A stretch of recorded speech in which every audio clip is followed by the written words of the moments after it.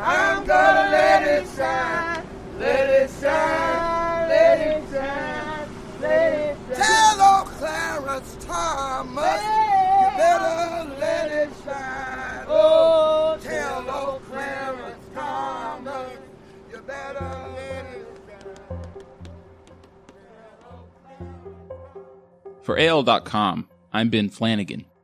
This is Outbreak Alabama, Stories from a Pandemic. He only wanted the best for not just for blacks, but for whites, brown skin, all of us. So I couldn't sit at home and watch it on television, which I was doing. Then something say, just go. And I had to be here today just to witness this. Today features a special episode of Outbreak Alabama with my colleague and AL.com reporter Sarah Weitz-Kodachek, who was in Selma for the John Lewis Memorial, where his casket was carried across the Edmund Pettus Bridge before the Alabama-born congressman is laid to rest. The civil rights leader, who had served in the United States House of Representatives for Georgia's 5th Congressional District since 1987, died on July 17th. He was 80. In 1965, Lewis led the Selma to Montgomery marches across the Edmund Pettus Bridge, which resulted in an incident known as Bloody Sunday, as armed Alabama police attacked unarmed civil rights demonstrators, Lewis among them. On Sunday, Lewis's body was taken across the Edmund Pettus Bridge one final time, with crowds lining the streets of downtown Selma to honor the late congressman and civil rights activist. My colleague Sarah Weitz-Kodachek was there. We spoke about what she saw in Selma, including the precautions taken to avoid the spread of COVID-19, and the people who showed up to pay their respects to John Lewis. So, Sarah, you were in Selma for the John Lewis Memorial. Given we're in a pandemic right now, I assume that there were a lot of guidelines that people had to follow just in terms of mask wearing and other rules that might have been there. Obviously, you want to honor John Lewis with this amazing public tribute that was paid to him, but you obviously want to stay safe. So what were some ways the memorial was handled in Selma, adhering to rules like that? Yeah, so Pastor Leotis Strong of Brown Chapel AME spoke to this when he addressed the crowd when Lewis's casket was on the stage, and family members and civil rights leaders were getting up to speak about him. And he said that the church had not held any services for 4 months and had not been able to hold services for family members of congregants that had passed away. But the decision was made by the AME Church at the headquarter level to make an exception for John Lewis because they felt so strongly that his death should be commemorated. Yeah, and just watching feeds on CNN and our own at AL.com, seeing photos, people seem to be wearing masks pretty largely throughout the crowd. And I just wonder whether it was at the bridge crossing or just as the casket was passing in various parts of the route, what was the concern level that you noticed about the virus? I mean, this seemed like a bigger event in a way where the virus might be secondary to people, but it seems the virus is so universal by now that it's just part of how we operate. What was the concern level you noticed from people in terms of the virus? Yeah, I would say almost everyone I spoke with was wearing a mask. Some people had them sort of lower on their face. It was extremely hot. One woman said, it's really hot. This is really uncomfortable. But when you think about what John Lewis suffered on the bridge, it's nothing. What's your name? Shalithia Williams with an S. It's hot, but but I when someone was saying a moment ago, it's hot out here, I said, well, think of what he endured. I mean, we've seen the tape. We've seen how he was trampled and hit in the head and others like him. And then just to know that he's come so far and he got to this moment to see the protest, to see the Black Lives Matter movement get its steam. And I heard him on an interview weeks before his death say, I think this is the time. And I do too. So I think that most people, probably the virus wasn't the first thing on their mind. And it's just good to be in the midst, in the space that he is in at the same time as he takes his last trip across the bridge and to see so many people, I mean, with the law enforcement that stopped him before. Some of those same entities are represented today, and they may be saluting him. And it's unfortunate that he can't see it in the flesh, but to know that it's happening for us that are still here, to see it, it's can't find the words. Can't find the words. Now, in terms of the actual memorial and tribute on Sunday in Selma, people have a pretty decent grasp, I think, on the Edmund Pettus Bridge and the significance of his casket crossing it. But if you could, just as a refresher, what is the significance there for people who may not be as in tune with the history of John Lewis and Alabama and Selma as it relates to the Edmund Pettus Bridge? In March of 1965, John Lewis was the head of the Student Nonviolent Coordinating Committee, and in that role he organized with Martin Luther King this voting rights march from the Brown AME Chapel in Selma, Alabama to Montgomery with about 600 people. So after praying in the chapel, the group walked from the chapel around the corner about 4 or 5 blocks to the Edmund Pettus Bridge. When they got to the bridge, Lewis later said he was expecting to be arrested perhaps. He did not see coming what happened, which was that state troopers attacked the protesters with clubs and tear gas and beat them. And this was televised nationally and internationally and shocked people and proved to be a turning point in the civil rights movement. John Lewis himself, when he was on the ground, was struck in the head twice by a state trooper, and that fractured his skull. He said that he saw death on that day. About 6 months later, Congress passed the Voting Rights Act. And in terms of the ceremony, can you just sort of describe what exactly happened? Where did this route start? Where did it end? What happened in between? Family members and staff and other people important to John Lewis were driven over the Edmund Pettus Bridge in buses, and there were crowds lining the streets. It was barricaded off. And then following those buses was the chariot, 2 horses with Lewis's casket in it, draped in an American flag. And, there was silence as the buses went by and people were waving, and then as the chariot approached, people were quiet and then started to kind of murmur and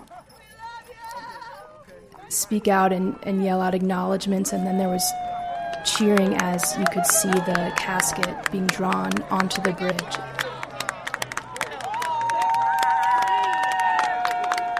And then over the bridge, kind of away from view. There was a moment of silence where the driver stopped and stood and took off his hat at the top of the bridge. What's your name? Deborah Evans. Oh, where are you from? Selma, Alabama. It was just heart-touching just to see that. He's the last fighter for us. How did it feel to watch the coffin? Tears literally came down my face. It was moving. It was almost like it was my father. Yeah, and so for the people who came out there, as we talked about earlier, this is obviously a very uncertain and scary time with the pandemic, but John Lewis is just such a larger-than-life and seminal figure in Alabama history, and his life and death have touched a lot of people, and it's understandable that people would want to come pay their respects. So among the people that you spoke to while you were out there in Selma, what did they tell you about why they came to pay tribute to him? A lot of people, I would say, all ages, all races, many probably in their 60s, from the area mostly, and they had, been influenced by Lewis and wanted to pay their respects. What's your name? Daisy Dixon. I was 6 years old when this happened, when this man went across the Edmund Pettus Bridge and he was beaten and he almost lost his life. And today, celebrating the legacy that he has set for us here, we are Selma, that we should come out and just give honor to him Honor to a man who he showed no bias. He showed no hatred. He only wanted the best for not just for blacks, but for whites, brown skinned, all of us. So I couldn't sit at home and watch it on television, which I was doing. Then something say, just go. And I had to be here today just to witness this. This is amazing. This is historic. This is a blessing from God.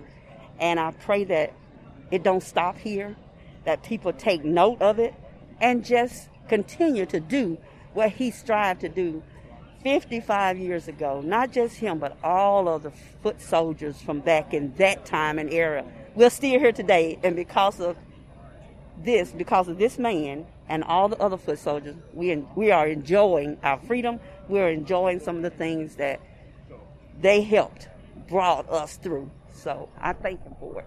What did you hear about him growing up? Oh, my. I heard he was the right-hand man of Martin Luther King. I heard he was an outspoken man. I heard he was a courageous man. I heard he was a person who did not waver in his thinking and in what he wanted to do or tried to do. So I just admired him from just sitting and listening. Never got a chance to meet him like so many other people have. But I only saw posters and saw books, and I saw him on television. But just that connection on television and seeing him, it just made my heart grow fonder of him. So, you know, I met Pastor Michael Jordan, who drove down from Birmingham. He had been at the Selma Jubilee with President Obama 5 years before. Why did you make the trip down here today? Well, I made the trip down because John Lewis is one of the last civil rights icons. They're dying one by one, and his life was a sacrifice so I could live, enjoy, move into the same neighborhoods. It's sad that they had to endure such cruelty at the hands of hate, but time has changed. We have a black president now, we have a black congressman, and he was a congressman. So out of respect and love for him, his family, and his sacrifice, I came. What's your name? Brian Bostic from Gaston, Alabama. Okay. You know, what does John Lewis mean to you? A lot. He was a hard fighter for voters' rights and everything.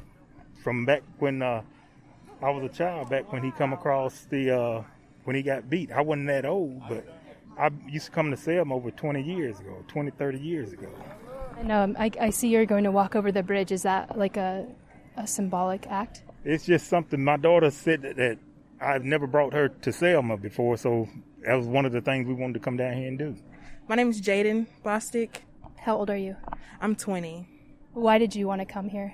It's history in the making. So, you know, it's always good to come out and see history. You know, it's different when you read about it in textbooks and you read about it, you know, in different books, but it's different when you're a part of it and you're able to see it. So, Sarah, it's been a long several months now since the whole pandemic started, where so many people, most of us, have not been to any sort of like public gathering, especially an event like this, which is unusual in the sense that events like this haven't often occurred during the pandemic. What did you think was sort of like the most striking thing that you saw or that you noticed having gone to this in person? And I know that it's probably been a long time for you to be around this many people at one time in a public place for a public event. So what really stood out for you personally as you were watching all this? I have been doing a lot of reporting over the phone, way more than ever, and this was the largest event I've been to in months. So it was striking to me to speak to people. It was, you know, hard to hold the microphone more than 4 feet apart and stand more than 4 feet apart from people, and I had to just kind of let that go and hope that being outdoors was keeping it safe. But I guess it was just a transcendent moment for myself and others who wanted to be there, because I mean, there was just no way except to, you know, see everyone wearing masks and hope that that was enough to protect everybody. But But yeah, I think it was kind of anomalous, and it was a special moment in the pandemic, given all the precautions that so many people are taking. Well, Sarah, thank you so much. Thank you. Oh, tell old Clarence Thomas, you better let it shine.